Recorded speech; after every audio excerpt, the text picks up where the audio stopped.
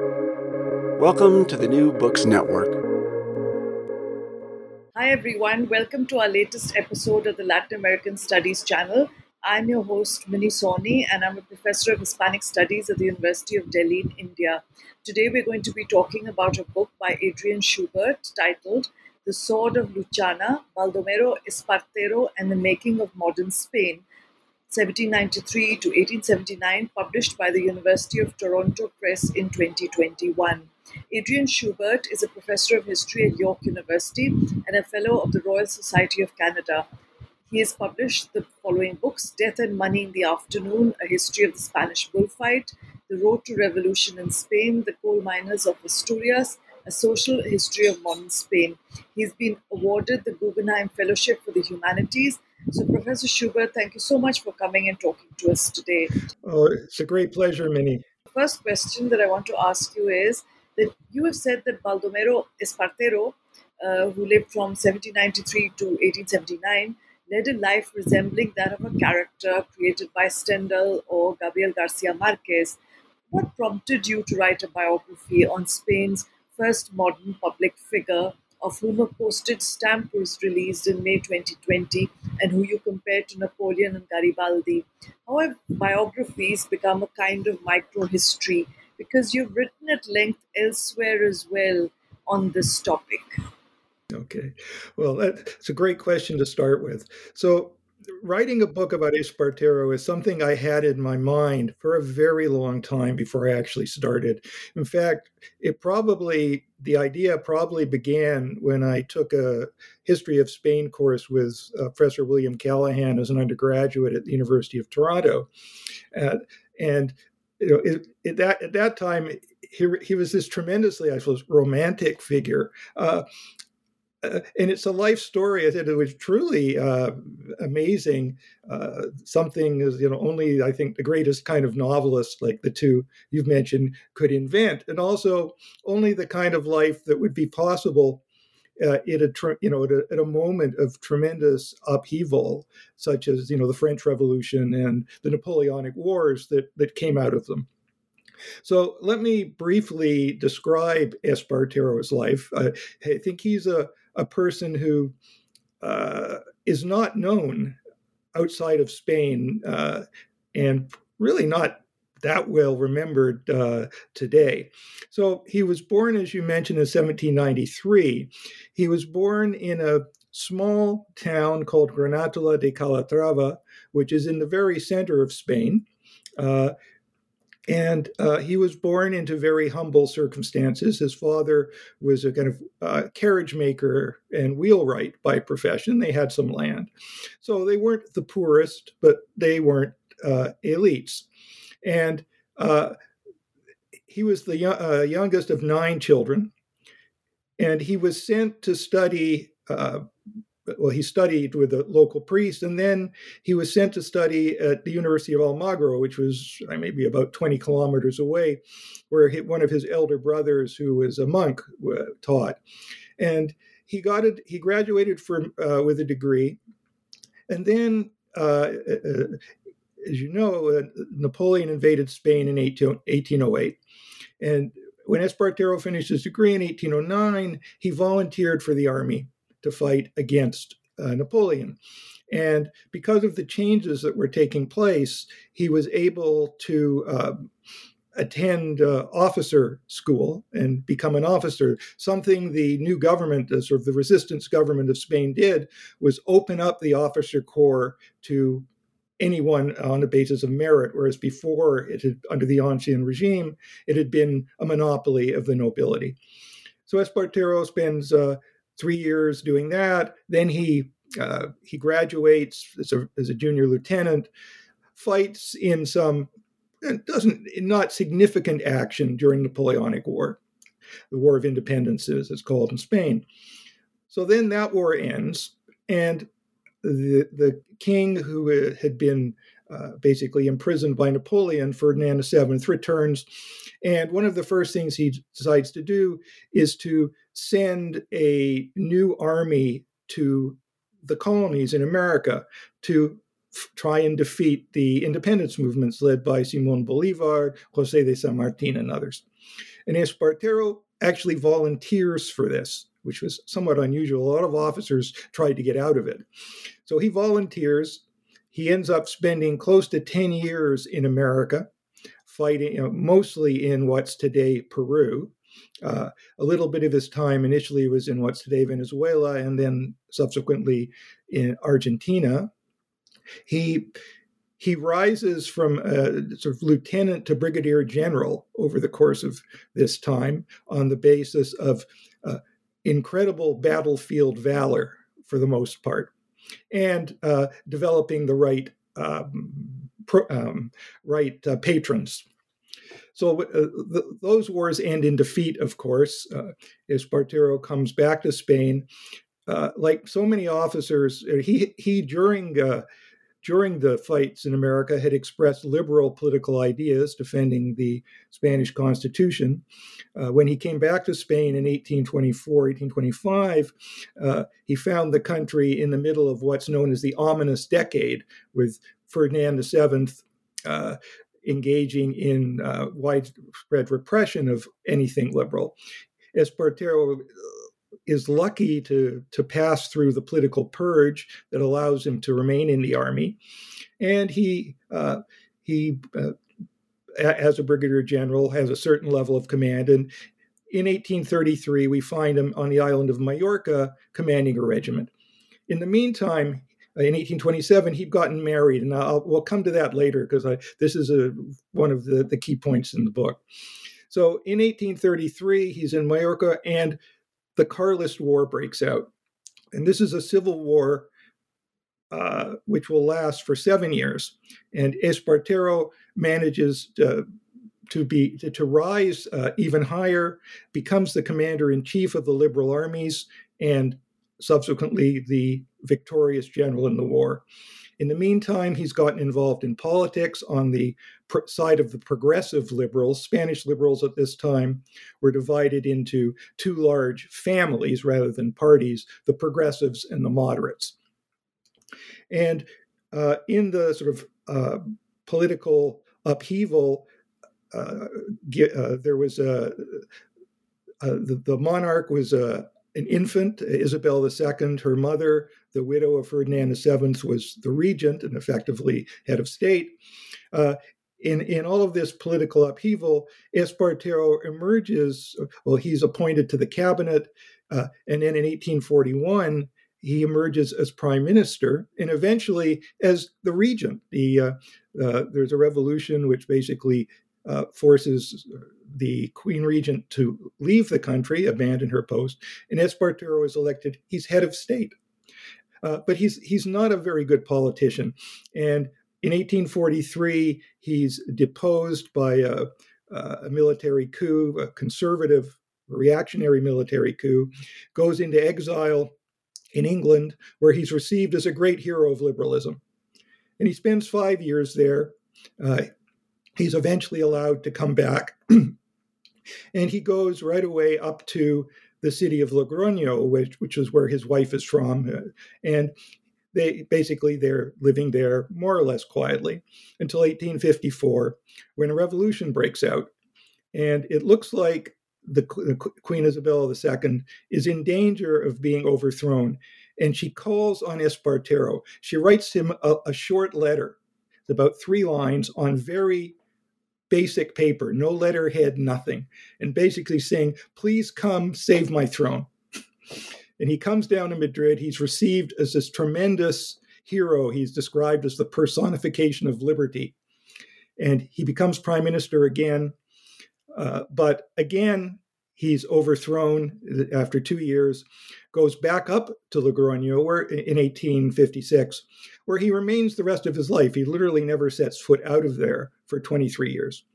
But in an odd turn of fate, even though his time as head of government in 1854, 1856 had ended very badly, and we can talk about this in more detail if you want, he remains an important political figure, particularly in the minds of many Spaniards.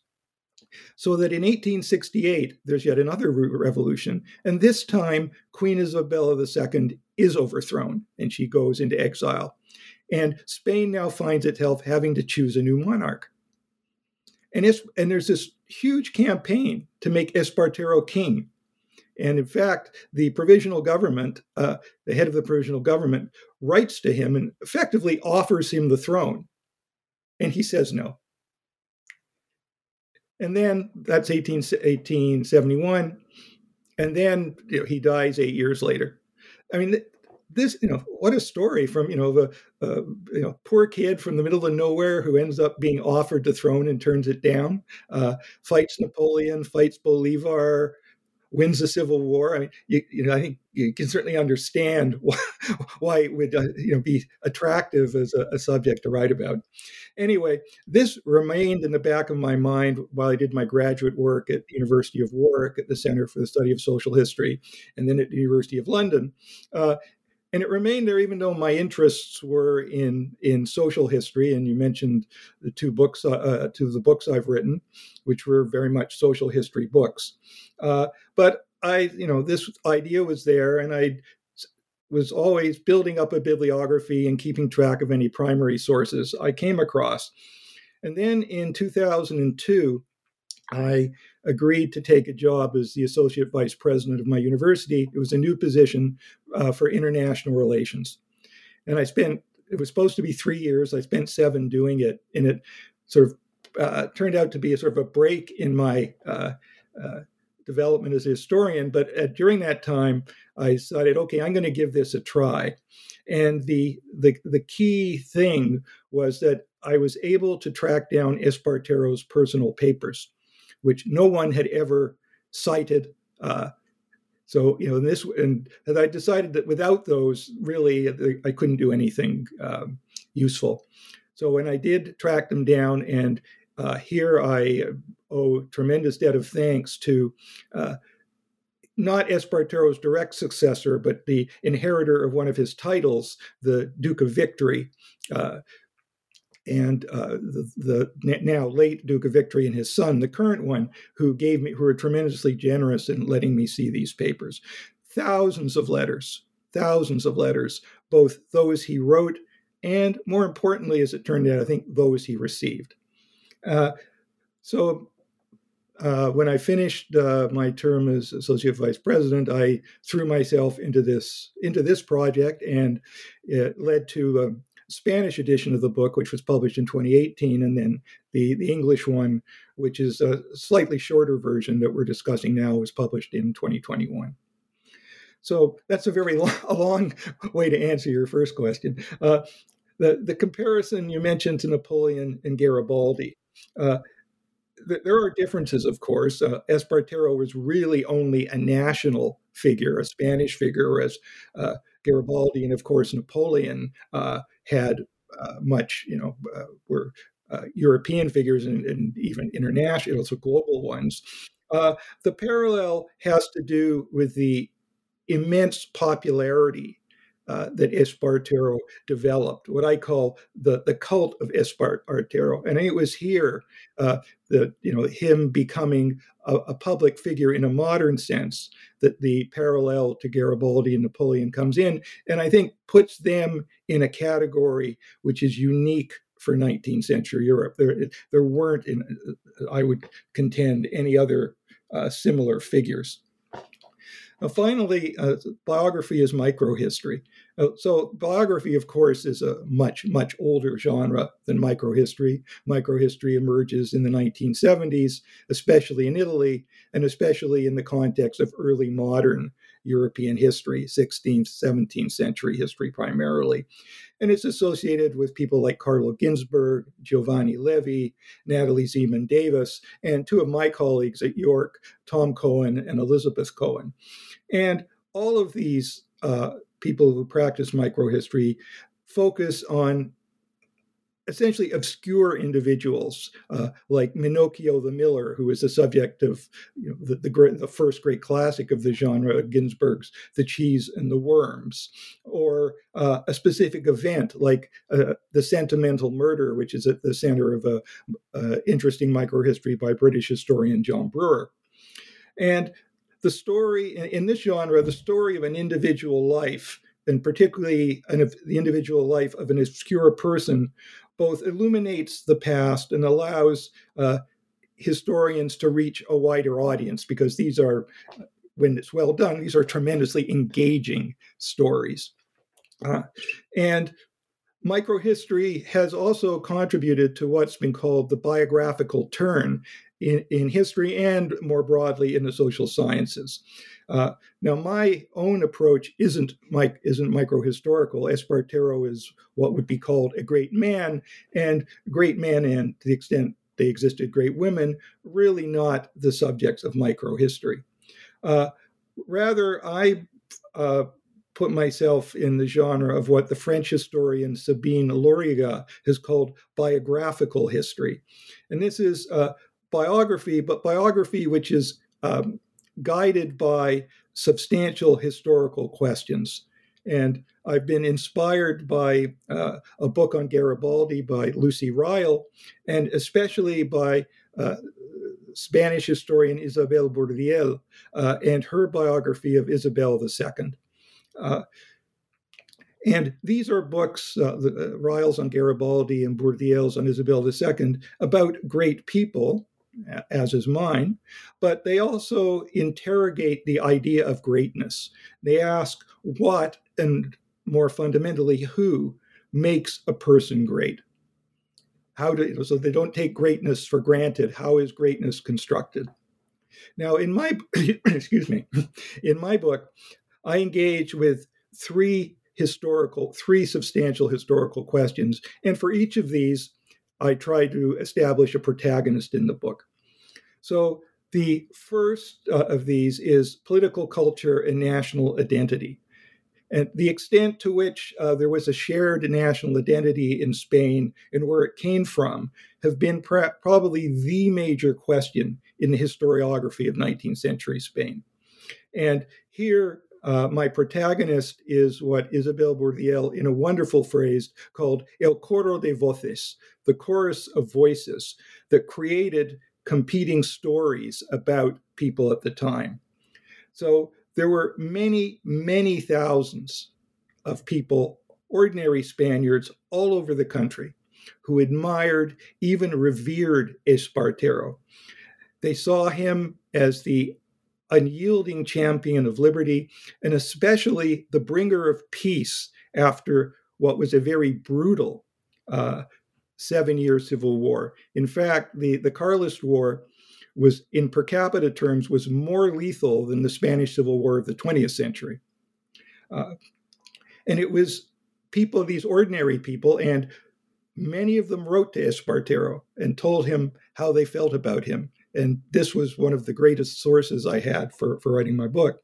It was these people and entrepreneurs who catered to them by producing lithographs, cheap books, and other objects, affordable objects that people could buy, and they did buy. And this is the process that kept this cult of Espartero alive across decades and generations. It was something we see in these sources that was passed down from parents to children. That people would write about, when I was a child, I remember my parents talking to me about the great General Espartero and how he brought peace to Spain. And ever since then, I have been an Esparterista. I have been an admirer and supporter of yours. In this way, Espartero became Spain's first political celebrity and first real public figure, and as well as the incarnation of public morality, because he had a powerful reputation as a very upright and honest person at a time when public life in Spain was racked by scandals about morality and honesty. And he became this chorus of voices, comprised of all these individuals, almost none of whom's name have made it into the historical record. They're the protagonists, and I've made a point about trying to name them in my book whenever I could. And they were mostly men, but there were a lot of women here too, which is important. And that leads on to the second question I try to deal with, which is gender. So across, excuse me, across the Atlantic world, the age of revolutions, beginning with the American Revolution and leading through the French Revolution and the events it triggered in Europe in the first decades of the 19th century. The construction of liberal and Republican political systems and new societies was accompanied by the need to define gender, what gender roles would be like in these new states, these new political systems and new social systems. And this is, for historians, this has been a long-standing question, particularly in the context of United States, British, and French history. But it's also been true in the context of Spanish history as well. And in recent years, there's been a substantial and sophisticated literature that has painted a much more nuanced and textured and complex picture of the creation of the liberal state in the first half of the 19th century in Spain. So initially, there was this idea, the idea that liberal states and liberal polities were dominated by the idea of the two spheres, the separate spheres. The public sphere was for men, the private sphere was for women. There was an absolute boundary between them. In Spain, this was known as the Ángel del Hogar, the angel of the hearth, after the title of a massive bestseller from 1859. But the more recent literature is showing that rather than this, and rather than there being something so clear set in place at the beginning of this process of revolution and political and social construction, that the roles of women were highly debated, and that women themselves participated in these debates. And women were a constitutive part of the liberal revolutions of the time. And interestingly enough, certainly in the Spanish context, these debates were not just between liberals and reactionaries or absolutists. The two families of liberals, the progressives and the moderates, also had fundamentally different ideas about the place of women in the new order. And the years between 1837, when a sort of progressive constitution was put in place, and the fall of Espartero's regency in 1843, a period in which the progressives were in power for pretty much all the time, was crucial in the creation of what Monica Burguera has called a respectable public femininity, which was centered on education and philanthropy. Although, as I mentioned, in the second half of the 19th century, this gave way to a more classical separate spheres situation. So this is the second question I engage with, and here the protagonist is Espartero's wife, Maria Jacinta Guadalupe Martinez de Cecilia y Santa Cruz, and we can talk more about her if you'd like. She is a key figure in the book. And then the third question I engage with is historical memory, and this is, in Spain today, a hugely important and contentious question, historical memory. Although it is dominated, if not monopolized, by the Spanish Civil War of the 20th century and the Franco regime of 1939 to 1975 that came out of it. Now, it's not surprising in a country with such a tumultuous political history, which had two lengthy and lethal civil wars in a century, and in which a brutal dictatorship contaminated the symbols of nationalism, that cultures of memory are particularly complex. And historical memory in Spain remains long, but fragmented and conflictual. And this is particularly where potential national heroes are concerned. So while the 19th century in general, and Espartero in particular, are not major topics of historical memory debate today, they are still debated to a certain extent. And this is a question which really does not have a protagonist in my book, which I think is also indicative of the situation in Spain regarding historical memory.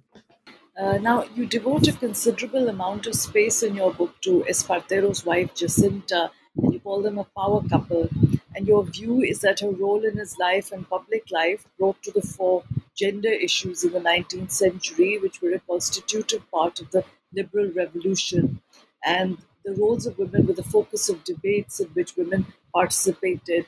Now, you've given us quite a comprehensive account of the motivations that led you to write this book and about Espartero himself. So now we go on to this topic, which is of considerable interest for contemporary readers.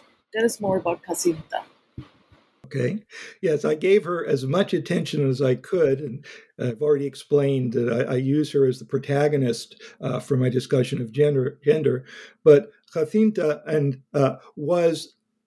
is a fascinating person in her own right. And if I could have, I would have written a double biography. Unfortunately, the sources didn't lend themselves to that. So I described Espartero's life, or Baldomero's life. And when I write about Jacinta, it's usually in the context of her husband. And that's the time in the book where I refer to Espartero by his first name. So Baldomero and Jacinta, not to put them on an equal footing. So Jacinta was born in the small provincial capital of Logroño, and she was orphaned very young. Her mother died when she was infant. And her father died when she was 3. And she was raised by her maternal grandparents, who were her maternal grandfather was a very rich, self-made man and politically a liberal. Now, in 1827, when she is 16 and he is 34, she marries Espartero, and and they remain married for 51 years until she dies. And to me, it seems this must have been an arranged marriage. He was stationed at this time, not in Logroño, but not far away. It's not clear how they met.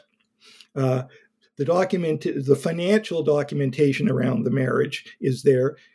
She had a very substantial dowry because on her mother's side, she came from this rich merchant family. On her father's side, she came from the local aristocracy. And so she inherited a lot of land, a lot of property, not a lot of money. Espartero somehow, and I haven't been able to figure out how, had managed to amass quite a large fortune while he was in America. Because he certainly didn't have any money when he started out in life, and it's not clear how he made this. There's a legend about that he made it gambling, playing cards, but I personally find that hard to believe. In any case, they marry. He's twice her age. He's had this amazing life, fighting against Napoleon, being 10 years in the American colonies, fighting. She's a 16-year-old young woman, been raised in a small provincial town. It's sort of trying to wonder what they have in common. So Espartero manages to arrange for Jacinta during the Carlist War to be named a lady of honor to the royal court, to the Queen Regent. So here she is, a very young woman, reputedly a very beautiful woman as well, goes to court and spends a lot of time in the proximity of the Queen Regent, the child queen, and the court nobility. And here she becomes involved in important political events. There's a wonderful letter where Espartero says to her to Jacinta, "I'm not writing to the Queen Regent much anymore because I've got you. You are," and he says, "a living letter." So she's the back channel. He's having her communicate to the Queen Regent, and this is the point in which he's getting involved in politics. So she's playing a crucial role. Then she becomes the consort of the head of state. When he becomes regent, she's living in this palace in Madrid, attending, presiding over all kinds of functions. In this time, she becomes a back channel between Espartero and the British government. He writes to her and says, "Tell this to the British ambassador." And this is stuff he's not even telling his government. So again, he's using her in an important way in these very, these are, political matters of the highest level. She then has to go into exile with him. Just before they come back from exile, they have dinner with Queen Victoria. And in her diaries, Queen Victoria writes about this, and she describes Jacinta as a woman, very attractive woman who would have been beautiful when she was young. I mean, she was in her mid-30s at this time. So anyway, they come back. She spends a lot of her time as curating Espartero's public reputation. And then she was a very religious woman. He wasn't religious. And then she suddenly, in 1878, when she's 65, 66, has a stroke and dies very quickly thereafter. She's a lot, he's much older than he lives for another year. And I imagine him wandering lost around this big house they have in Logroño, Casa Palacio it was called, without his beloved wife of 51 years. And the correspondence between them during the Carlist Wars, he wrote her, there are in his archives just over 600 letters he wrote to her while he's off on campaign. And he writes on horseback. He writes in the middle of the night when he gets back. He writes twice a day sometimes. Unfortunately, her letters to him don't exist, although reading his letters is a bit like listening to one end of a telephone conversation. You get a sense of what the person you can't hear is saying from what the person you can hear is replying. So she has this tremendous life as well. She was a woman of strong opinions, and she voiced them bluntly. In these letters, that at least in Espartero replying to her letters, it was quite clear that frequently she was telling him what she thought, and she told him when she thought he was wrong. And and again on matters of politics. She was very forthright, and in a few of the letters of her that did survive, but written to someone else, she could be very forthright in describing Espartero's enemies, and interestingly enough, and she would often do so in English. So she clearly learned a fair amount of English when she was in exile, and actually subscribed to the Illustrated London News when she was back in Spain.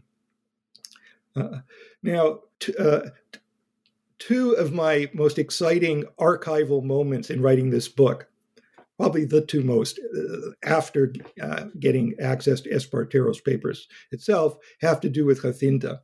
The first was going through Espartero's correspondence and finding mixed in with his letters for the 1860s, 20 letters of hers that she was writing to the man who married their adopted daughter. They didn't have any children of their own.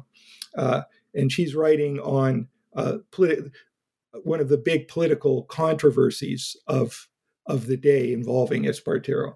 And then the other one took place when I was at the University of Southampton in Great Britain, looking through the Palmerston papers, Lord Palmerston. And there was a lot of correspondence between Palmerston, who was foreign secretary at the time, and a British ambassador in Madrid. And this covered the period when Espartero was in exile. And there was a crisis involving the Queen, as there very frequently was.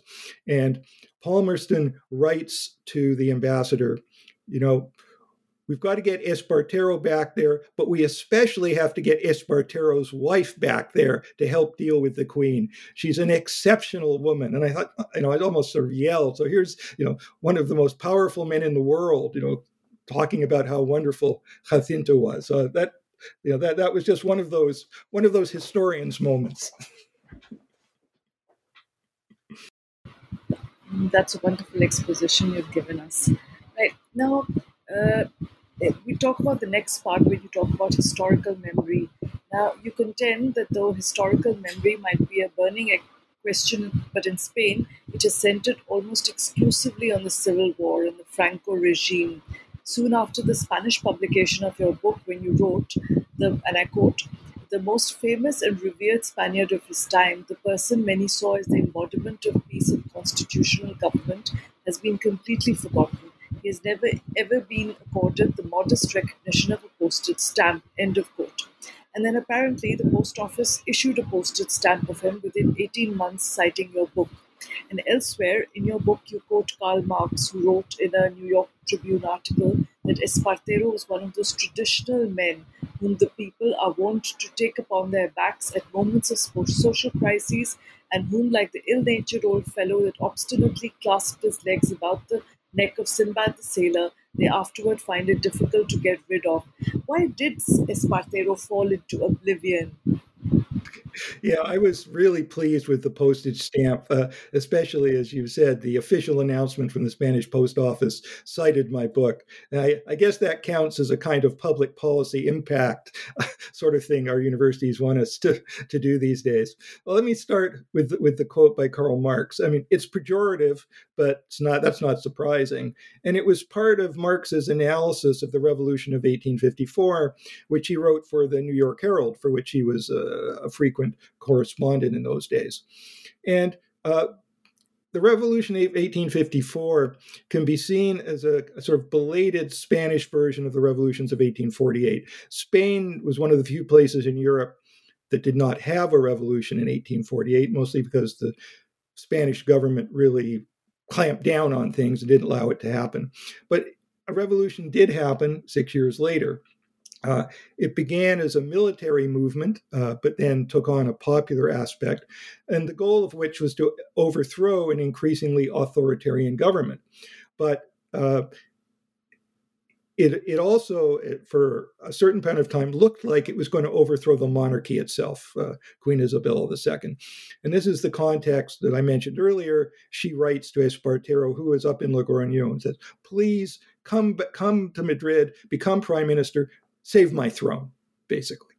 And he comes to Madrid, although first of all, he sends one of his aides down to negotiate terms. But he comes to Madrid, and there's this tremendous outpouring of joy. The descriptions are just mind-blowing. And he's received, amongst other things, as the personification of liberty. This is what they're calling him. And I think that Marx, and not just Marx, did not and could not understand the popularity, this kind of popularity, because Espartero had been the victorious commanding general in the Carlist War. He had been sort of baptized by ordinary Spaniards as El Pacificador, the bringer of peace. And Spaniards, both on the liberal side of the Carlist War and the Carlist side of the Carlist War, and also, as well as the bringer of peace, the kind of defender of liberty. So there was this incredible popular cult, affection, even reverence for Espartero, and this explains this tremendous reception in 1854, which Marx is, dismissing. But I guess we can't blame him for that, but it really just doesn't come close to understanding the nature of Espartero's relationship with many ordinary Spaniards. Now, in a sense, Marx was right, because Espartero would end up gravely disappointing all the hopes that were put on him in 1854. But if you want, we can go into that later. But your question is really about why did he fall into oblivion? Now, he died in 1879, but he did remain sort of in memory, at least for the rest of the 19th century, and was invoked widely in the press at certain moments. So a number of official statues or monuments were erected to him. One actually was a tomb. He and Jacinta had both been buried in a cemetery in Logroño, but a decade after his death, so in 1889, they reinterred the two of them in the Cathedral of Logroño in a tomb that was paid for by the Spanish state.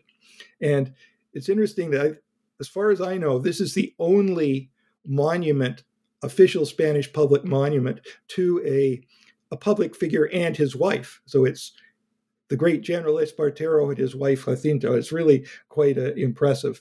But when their remains were transferred in 1889, it did trigger a lot of discussion in the Spanish press, reassessments of Espartero's career, but in light of what was going on in Spain at that moment. And when the statue in Madrid was erected in 1895, there were similar discussions. But that's really the end of it. By the beginning of the 20th century, Spain has entered into the age of mass politics, and Espartero now falls basically into total oblivion. He's really no longer relevant in this new political context. During the Civil War of the 20th century, there are some references to Espartero, and particularly to the way he ended the Carlist War, which was an act of reconciliation between the two sides, very theatrical, very 19th century, where he and the Carlist commanding general embrace each other on horseback in front of the troops of both armies that they've stationed around them. And this embrace of Vergara, as it's called, is the subject of some discussion during the Civil War on both sides. And it's interesting enough, it's denounced by both sides. In fact, at the very beginning of the war, Emilio Mola, who is the man who organized the military revolt that began the Civil War, in one of his first speeches says, "We're not going to have any embraces of Vergara, nothing but absolute victory." And this kind of line gets repeated on the Francoist side, but it also gets repeated on the Republican side. So, in a sense, Espartero and what for his life, in his life was the most important thing he did, and the thing that people most valued, is being rejected out of hand by both sides in this 20th century Civil War. Now, it's not in the current context. It's not surprising that the more recent past, the Spanish Civil War and the Franco regime, dominate public debate on historical memory, especially in a country where there are hundreds of mass graves that remain unexcavated, and the remains of many thousands of people who were murdered remain unidentified. And this is a human tragedy, and is and should be at the front of public debate. But the sort of Espartero falling into oblivion is, I think, the symptom of something larger, and that is the inability of Spaniards to figure out what to do with their 19th century and with its long liberal tradition, and how or even whether to try and make this into some kind of usable past, to incorporate it into their public discourse. And it's never been done. I mean, the 19th century, for a long time, the dominant narrative of Spain's 19th century was failure. One of the most important books written in the 1970s was called The Failure of the Industrial Revolution in Spain. And the idea that the 19th century was a disaster. The country couldn't industrialize. It couldn't sustain normal political life. It was just one military coup after another, et cetera, et cetera. And the Franco regime made its own contribution to this, because for Franco personally, for example, the 19th century was a disaster, but not for the same. For him, he said in one of his speeches that he wanted to eradicate it from the memory, from Spain's history, because it was the century where everything went wrong. Where, and I guess to put it into more contemporary parlance, Franco wanted to make Spain great again, and it was the 19th century that had led to it ceasing to be great. And so 40 years of denigration of what Francoists like to call the false, outmoded liberalism and other things of the sort did their work as well. So the 19th century as a whole, the 19th century liberal tradition, which was a long one, and Espartero as a person have not found a place. Now, it is interesting that all that said, Espartero has not been totally forgotten even today. And where his memory is most alive, although in a negative sense, is in Catalonia.